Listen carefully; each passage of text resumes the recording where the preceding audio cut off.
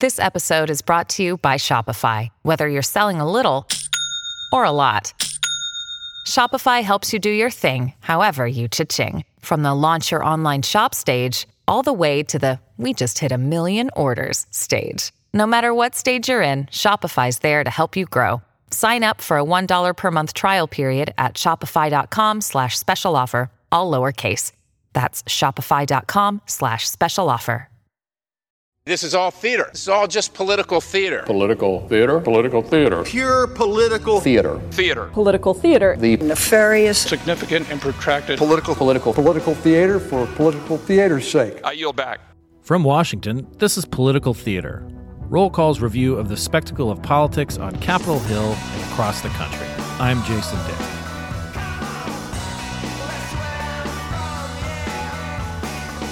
So, what's the big idea? We're off and running in a pivotal election year, but there are always stories that get a lot of attention, a lot of headlines, and there are also a lot that probably don't get that much attention and need a little bit more of attention. Herb Jackson, Roll Call's politics editor, is going to talk with me about some of these stories that we see as being particularly resonant and important and maybe not getting as much attention as they should. Herb, welcome back to Political Theater. Oh, welcome. Glad to be here. Glad to be here, yeah. I mean, this is first time for you for 2024. This is like all of 2024 to you is like April for tax accountants. That's just it for the rest of the year. Yeah. It's just nonstop, right? Most of the year, yeah. Actually, ironically, I think April is when we get a little break, but yeah. Yeah, April and maybe some parts of June too. And then July and August, conventions, and then the general and all that kind of stuff. And somebody put print editions on the schedule then too. I know. Who is responsible for these kind of things? Oh wait, never mind. So as I mentioned about these stories, I want to try something. My pick and your pick. We'll go back and forth on some of the biggest issues, and we've got 5 categories we thought would be a good way to split it up. A House political story, the story that you think is important and resonant and interesting, and is kind of something that's caught your attention.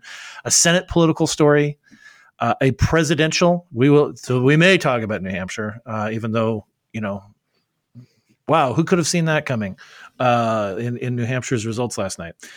A story about the courts, and this could be a variety of ways of approaching the courts. It could be the Supreme Court, it could be criminal cases, civil cases, and then my favorite, the wild card at the end.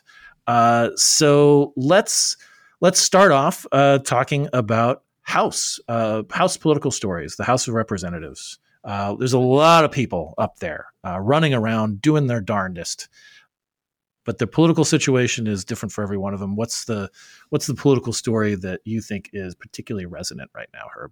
Well, I mean, it's going to get attention in a couple of weeks, but the New York 3 special election, which is to fill the seat that George Santos vacated when he was expelled from the House. This is a district that I think President Biden in its current configuration would have won by about 6 to 8 points. I can't remember the exact number in 2020, but Santos did win it in 2022. Both parties have started. An open seat. It was an open seat. It was an open seat. Both parties have spent pretty heavily there, are spending pretty heavily there. The former Democratic occupant, Tom Suozzi, is running. And there's a candidate, a Republican nominee named Mazie Pilip, who's a legislator from Long Island, state legislator. It's going to be a nasty fight, and it's going to be one of those that if the Democrats win, Democrats have to win it if they're not going to just lose their heads about what's coming in November. If Republicans hold on to that seat, it's a sign that a whole lot of metrics are going to be off in November. And then Nathan Gonzalez, our political analyst, and I are going back and forth on how much Democrats have to win it by to not be losing their heads. But, that's just one of the many, many House stories. There's a whole lot of Republican on Republican vengeance fights that are also going to be coming and there are a lot of former members who are trying to get back in. But it's such a terrible place. Why do they want to come back? They talk about how Washington is broken. Why do they want to come back? It must be the fact that you can go out at widely attended events and eat finger food. I think that's the answer. Must be. I mean, those bagel dogs are delicious. So just little, yeah, good stuff. Mine is related to that. It has to do with the dwindling number of House members themselves. we have 3 vacancies now. We have the seat of Kevin McCarthy, the former speaker who left after being deposed as speaker and left at the end of last year. That is vacant right now. It's a Republican seat, and that special election's already been scheduled for later on. We have the Santos seat, as you just mentioned, created by his expelling from the House. And then just this couple days ago, we had Bill Johnson, a Republican from Ohio, who decided that he had enough of the House and took a job as the president of Youngstown State University in Ohio. So, the already slim Republican majority keeps getting slimmer. It may get even slimmer depending on what the results in New York 3 is, because that was a Republican seat with Santos if Suozzi wins. Or they could just sort of hold serve in that. And then, we do get a couple other folks leaving. Brian Higgins, who's a Democrat from New York, that represents the Buffalo area. He's leaving sometime in February to take a job closer to home. It sounds like he's still leaving, although I wonder if anybody else leaves, maybe Hakeem Jeffries, the minority leader in the House, doesn't let him leave, puts a barrier around his office so he has to stay. But it just seems like every day we're getting news of another member who is leaving. Now, a lot of these are safe seats. I get it. Kelly Armstrong, who's the Republican at-large member from North Dakota, announced yesterday that he was not going to run for re-election of the House and he's going to run for governor. I don't think in the wildest Democratic strategist fantasy they think that they have a shot at picking up the Republican at-large seat in North Dakota. Although Earl Pomeroy, who was a Democrat, held the seat in recent memory. But people they keep on leaving, and the margins are so close that we're getting precariously close to a point where the Republicans may be in the majority, but they may not have as many members to vote on the floor at any given time, because we still have people like Steve Scalise, who's been out on kind of an extended cancer treatment program and has not been at the Capitol. Hal Rogers, the dean of the House, was in a car accident recently, and he was not able to, he may be, he's been released from the hospital, but we don't know a lot about his condition. But it just, to me, it underscored how close things are, and also that there are not a lot of compelling reasons to get people to stay, whether you're a Republican or Democrat, especially if you're just like, I've had enough of this place. Yeah, and it also highlights the problem they have with succession, that you don't want to think about it, but all sorts of things could happen, and 3 or 4 members are unable to attend or even could die, and it's up to the 50 states and how their laws work. I mean, in some of the vacancies we've seen in just this Congress and in the last one, a member just saying they're going to resign lets the governor schedule a special election. We had this in Utah. So that the primary to replace Chris Stewart was actually held before he left, so that the nominee was in place and the seat was only vacant for a short time. In other cases, in Florida a couple of years ago, Ron DeSantis let the seat of Alcee Hastings stay open a whole year, and they didn't have the primary until November and didn't fill it until the following January, because that was a Democratic seat and it hurt Pelosi's majority. So it's something that I know that the people who talk about the House have talked about. In the Senate, there is an option, and it was created when they changed the Constitution to allow the direct election of senators, that governors can appoint acting senators. So that's why, for example, LaFonza Butler is serving in California after the death of Dianne Feinstein. But the House has this weird thing that, people get sick, and, Republicans made a big stink about proxy voting when the Democrats implemented it, but they are talking about whether to do proxy voting if a member is ill, or even some Republican women have signed onto a bill with Democrats to say if you give birth, you should allow proxy voting. So Democrats, Republicans, they might be able to get along on this issue because they both have seen it happen to each other now, but maybe that's fantasy. And again, it's just we're gonna see more developments on this over the course of this year because someone who knows, they may just be like, I've had enough, or I'm sick and I need to take care of my spouse or whatever. I mean, like there are very plausible reasons that people wouldn't want to finish the term, and when you're talking about like only a couple votes separating at any given time. I mean, the House is busy, with an impeachment inquiry into both the President Joe Biden, and the Homeland Security Secretary Alejandro Mayorkas, but they have to actually kind of watch the votes because they may be in a situation where they don't actually even have enough Republicans, assuming Democrats all stay together, to impeach either of these gentlemen. Well, yeah, I mean, it's probably clear that if they had the votes, they'd be calling them, and right. When they can't even pass a rule to put legislation on the floor, it's not looking good. Right. All right. Let's move on to the Senate.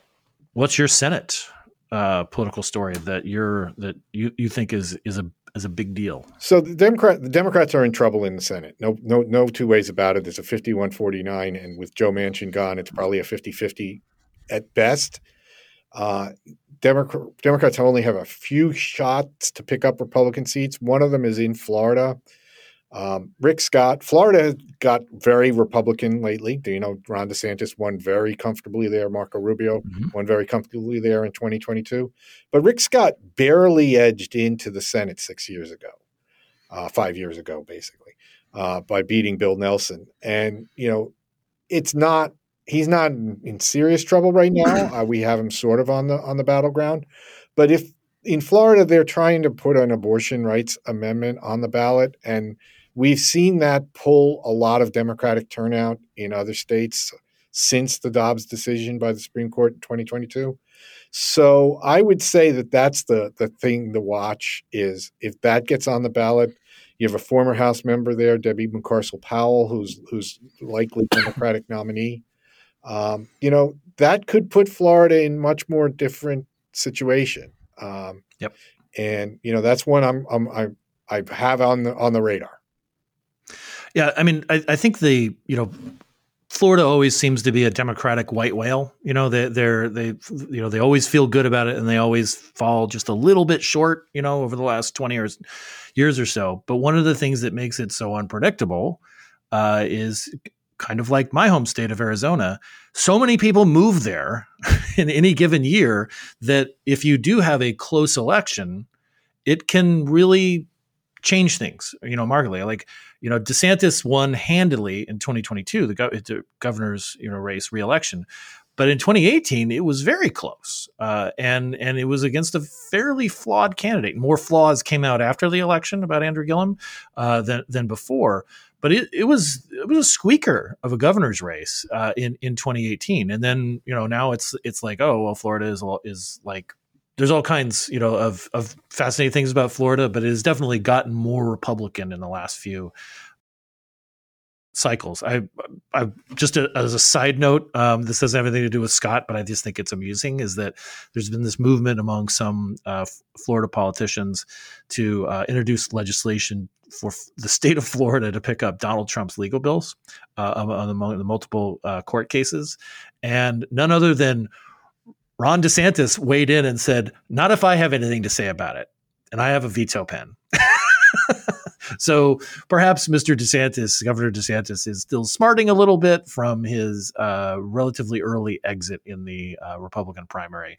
But, just the dynamics, the political dynamics in Florida change from one year to another, and it's kind of unpredictable. So yeah, I think and that's also a great let's pick, not forget that the Democrats have spent a long time beating up Rick Scott over his financial plan that would have sunset all legislation, and then he had to amend it to say he didn't mean Social Security and Medicare, but they still got pictures of it when it didn't include that caveat. And, there's a couple, 3 retirees who live in Florida who they'll probably try and motivate with that. Just a few. My favorite, story in the Senate right now, or the one that I'm sort of following just with curiosity about, I have no idea how this is going to turn out, is the Senate race in Arizona. Again, not a huge surprise being an Arizona guy, but this is one of those toss-up races, right? Kyrsten Sinema won this seat in 2018 as a Democrat. She's running she is an independent now. She left the Democratic Party and she is an independent.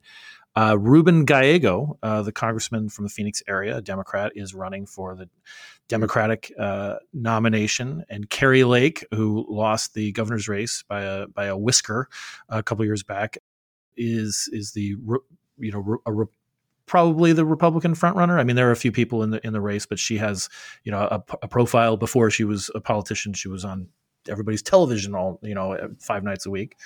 As a former anchor. And so it's this sort of fascinating potential 3-way race among 3 pretty high profile political figures in Sinema, Lake, and Gallego. Gallego may be the least known of them, but he's also he's a Marine, combat veteran. He wrote a book about his time in that. I mean, he does a lot of, sort of grunt work among constituents in not just his district, but he's really made a lot of the rounds. So this could be a very tight race. And the big thing that I think is just fascinating about this is that Sinema has not declared unequivocally that she was running. She's raised a lot of money. She has a lot of money. She's always been a good fundraiser. But if she wants in this race, she has to collect 3% of registered independent voters on a petition by April 8th. So that seems like a long way away. It's a forever time in politics, but it changed. The voter registration tallies change on a quarterly basis, so we don't know the exact number, but it's in excess of 40,000. It's somewhere in the last quarterly report from the Secretary of State's office. It would have been 43,000 signatures and they can only be registered independent voters. They cannot be Democrats. They cannot be Republicans. And really, what this means is she needs more than that, because they always throw out quite a few signatures that are invalid. People don't know what their registration is status, but they, they'll sign somebody's petition anyway. So this is a lot, and it's expensive too, because there are, firms that specialize in signature gathering, Democrats and Republicans primarily. Democrats are not going to work with her on this one. Maybe she gets somebody out of state, who knows? But there are a lot of logistical hurdles that she has to overcome in order to get on this ballot and get these 40,000 plus signatures. And it's not clear whether she's going to. By the way, this is from fantastic reporting by Ronald Hansen at the Arizona Republic, where I'm getting this. But it is, to me, it's fascinating because it's like, this is a state that Republicans have targeted. They feel like they've got a shot at it. Democrats obviously, have to retain everything. They have to hold serve on all of their toss-up races in order to retain the majority. So this is a big deal, I think, and not just because I'm from Arizona. Well, this is the question, though. If she's not on the ballot, is that better for Kari Lake or Ruben Gallego? Because from what I've seen of some of the polling, her running takes votes away from both of them, but more votes away from Lake. So when you say Democrats don't want her to help her get on there, maybe they do want to get her, In Hansen's reporting, he talks to a couple of firms, people who specialize in this, and one Democrat was like, I don't have anything against Sinema. It's just that I run a partisan firm, so I'm not going to help an independent, especially when there's a Democrat who's running. But again, there's more than a couple of ways to skin a cat, I guess. Yep. All right, presidential. We've avoided it. But, again, throwaway line, Donald Trump won in New Hampshire last night, beat Nikki Haley, by, I guess what the final tally was, by about 12 points, 10 points, 12 points. 25 points, I think it was, Trump said. Yeah. So just subtract a few from that. It was a landslide. Yeah, it was not the margin that he enjoyed in Iowa. And, this was Haley's good shot, at trying to change the dynamics of the race because independents can vote in the primary. It didn't really change a lot of dynamics there. Another wrinkle here too is that Joe Biden was not on the ballot because the Democrats want South Carolina to go first on the primary calendar. So Dean Phillips, Democratic congressman from Minnesota, was up there in New Hampshire hoping to score a win. He did not. He lost to the write-in candidate, Joe Biden, from basically a rogue primary. But those are the headlines from that. We got them out of the way. What are the other big presidential stories? You go first, Herb. The key is whether Donald Trump, who won in 2016 and lost in 2020, and has any plan to try and build his base. I know he's exceptionally good at motivating his base and, keeping his base. I mean, when I was watching the news last night, our friend Manu Raju was talking about how the Republican Hill Republicans returned to Trump. After January 6th, they were done with him, they were saying. And now they're all like, he's our nominee. We have to be behind him. He's built that group back. But it's partly because he kept his supporters. But is he getting anybody else to come over to him who he didn't win in 2020? Or is he just counting on Biden being weaker than he was in 2020? And you watch that race, and I'm waiting to see some effort to reach out to voters who may have been against Trump before and are coming back. It seems like once people go against Trump, other than House and Senate members, they don't come back. But that is going to be the big thing to watch: is can he build his support and win back states that he lost in 2020, even though he says, and it was a different election in 2020. There's no denying that people voted in different ways when we were locked down, and when states, tried to prevent their election workers, among other things, from catching a viral disease. So they offered different ways to vote. But, now Republicans are trying to say, hey, absentee voting, not that bad. Let's all send in our ballots. So that's the thing. I want to see whether or not they can build on what they had in 2020. I am looking at the other side of the ledger, and specifically, can Joe Biden and Kamala Harris build or keep together what seems like a very fragile coalition of Democratic voters and independents who they relied on to win in 2020? And I think that they have a real task in front of them. Going against them in particular is, what's going on in Israel and Gaza. I think that there are a lot of particularly younger voters, which are a key part of the Democratic bloc, really are upset about the conduct of this war, and they see Biden as being complicit in war crimes.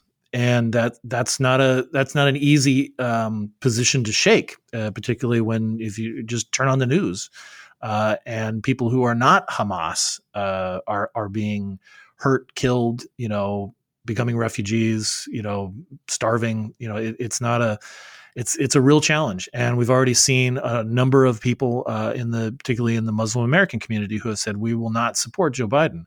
And it's not that they have to support Trump; if they just stay home and don't vote, if enough people in Dearborn, Michigan, which has the highest percentage of Muslim American, Americans in the United States, if just enough people in Dearborn stay home and don't vote for Joe Biden, that could be Michigan. And that's a big trove of votes. The thing on the positive side, which brings more people into the coalition that weren't necessarily there before, abortion. You saw the president in events yesterday talking about abortion rights, and the vice president talking about abortion rights. This is a hugely, as you mentioned with the Rick Scott, whether his political fortunes will turn on whether there's a ballot initiative on abortion rights in Florida. This is something that's highly motivating for people, and it's not. It is increasingly not a partisan issue. abortion rights. It's highly popular for people to have says over of what's happening with their bodies, and this is a big motivating factor. And it sounds like the Biden campaign team knows this, because right off the ground they're counter programming the New Hampshire results. They weren't even really talking so much about the fact that their guy won a write-in campaign against poor Dean Phillips. They're talking about abortion rights. This is what the Republicans want to do. They want to restrict abortion even more. So I think that that's a huge part. Like, how do they keep that coalition together? Do they grow their coalition? But it's kind of it's related to what you're saying about, like, is Trump going to try to grow his base of support? Yeah, and there are some Democrats who are getting angry about the people who are protesting over Hamas and in Gaza. The thing about it is, though, the Democrats can't say we're here to protect democracy. This is when you get to yell at your leaders. It's election time. Now maybe they're not legally allowed to shout the president down when he's giving a speech, which is why they probably were let out. They were let out of the room when he was trying to give his speech last night in Manassas. But, this is democracy. People who are part of his base are angry about something and are making sure he knows it. I'm not sure there's an easy answer for him, but this is what he's going to have to deal with.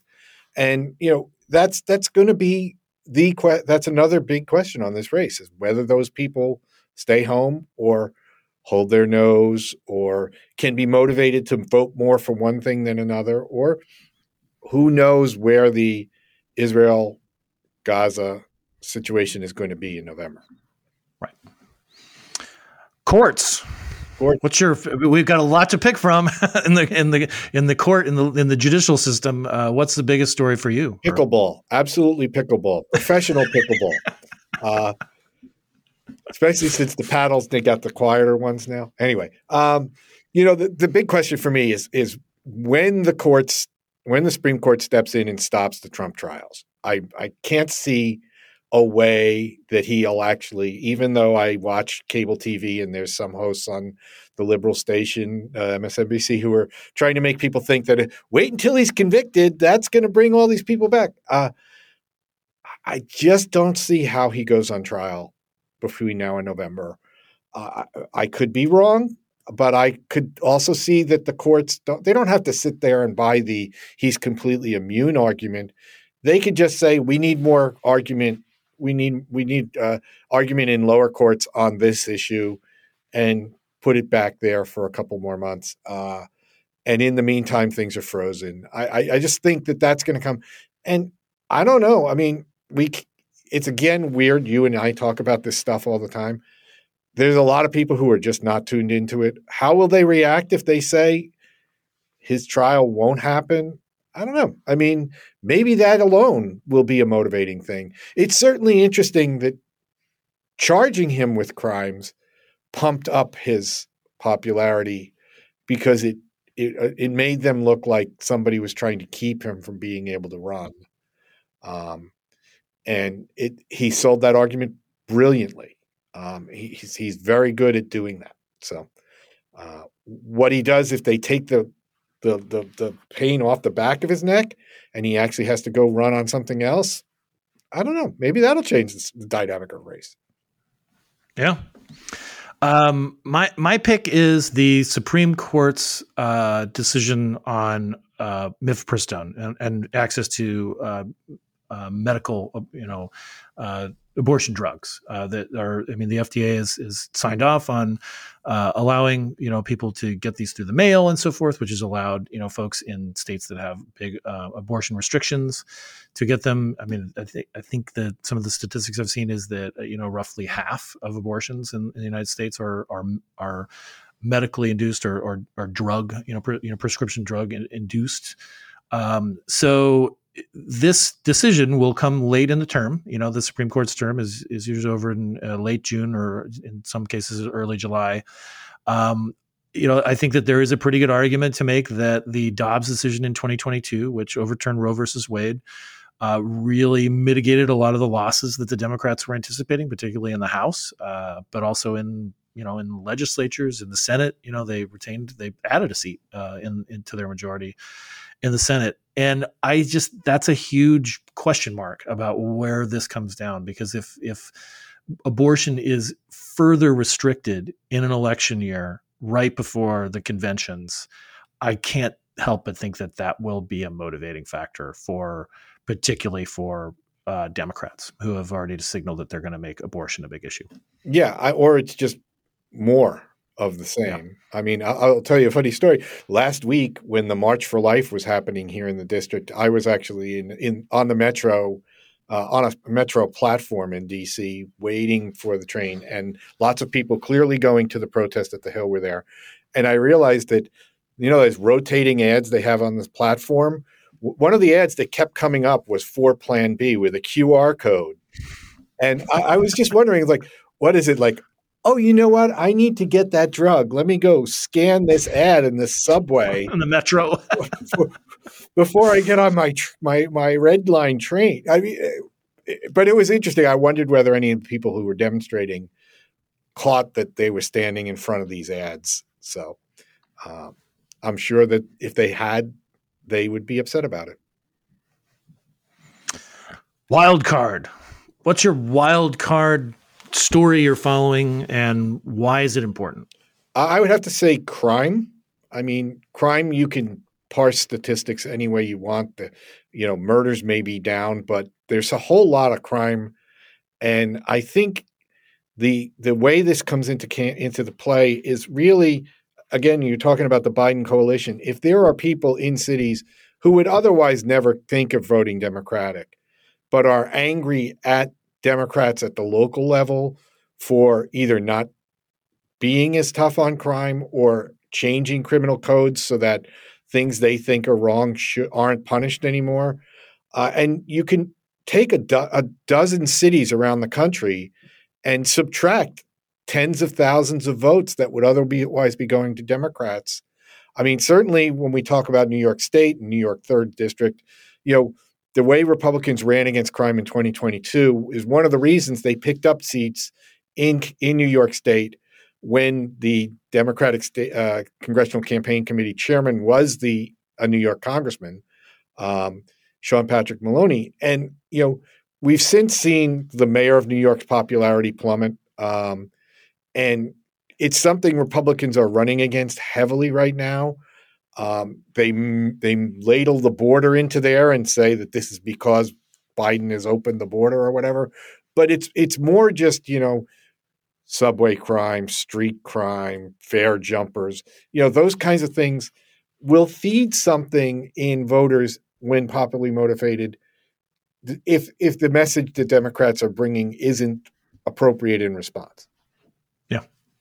Yeah, I agree.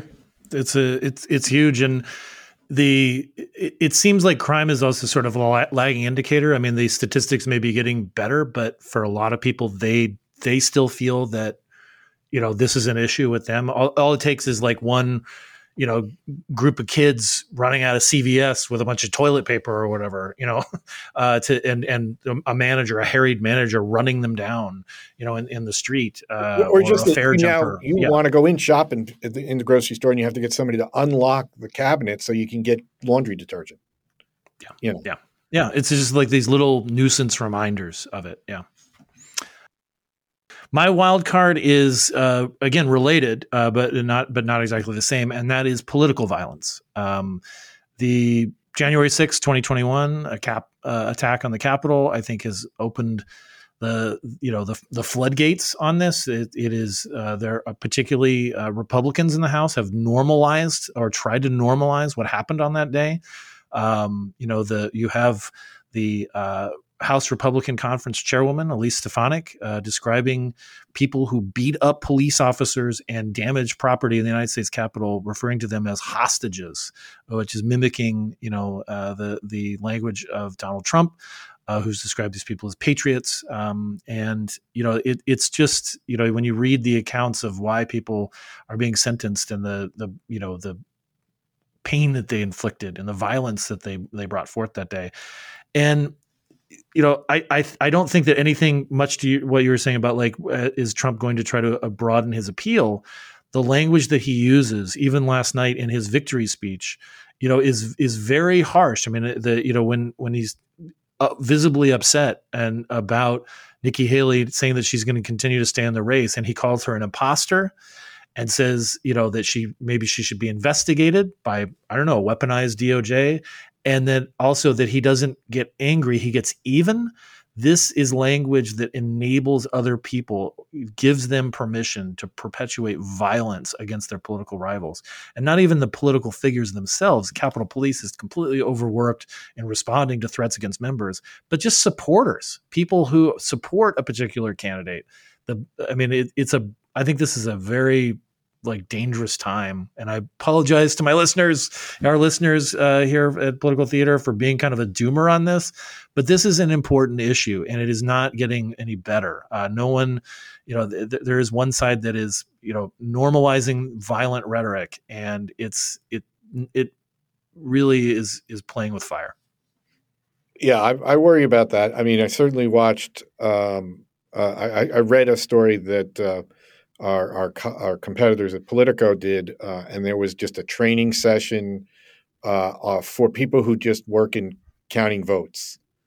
And the reporter interviewed lots of people about just the mood. And the mood is concern that even when we do everything right, people won't believe that we did it right. And, this concept that, you can't vote on a machine because that'll get manipulated. That's probably possible, but so could the stock market, right? I mean, there are machines everywhere now. And to say we have to go back to hand counted ballots because then then we can be sure, but you still need humans then to count ballots. And I don't know about you, but when I add things up and the machine adds it up, the machine is usually right. And I usually make a mistake. So, the violence, the threat of around voting and elections, not just the threat around officials. I mean, we've certainly seen the amount of money that members spend from their campaign accounts and from their House and Senate accounts for security go up. They changed the rules allowing that money to be used for both. So, yeah, I mean, let's not forget that, Steve Scalise, we talked about him. He was nearly fatally killed by somebody motivated by political violence, practicing for a baseball game. I mean, there are crazy people in both parties, and you've got to be careful that you don't just antagonize or infuriate or motivate any of them. That's the thing. Which is hard when you're talking about something like politics, where people feel very passionately about it. And you're right. The way people feel is so ingrained in their identities now about politics. It's hard to find the kind of situation where you feel like you can exist on the same plane in some of these most heated conversations. And my worry is that, it's not the rhetoric is just being dialed up now. And it's partly because it's a way to raise money. And the people who are telling you how to campaign want you to be able to raise lots of money because they, live off of it. Well, Herb, thanks for kind of doing this, little change of way that we've done things in the past. But I dig, kind of going through the stories that we're reporting on, or the stories that kind of catch our eye, and we think will have some resonance for the rest of the year. So thank you for your thoughts. Glad to do it. And thank you out there, listeners, for tuning in. Again, share your thoughts about our podcast. Like us on iTunes, watch us on YouTube, subscribe to the newsletter on rollcall.com, and we'll see you next week.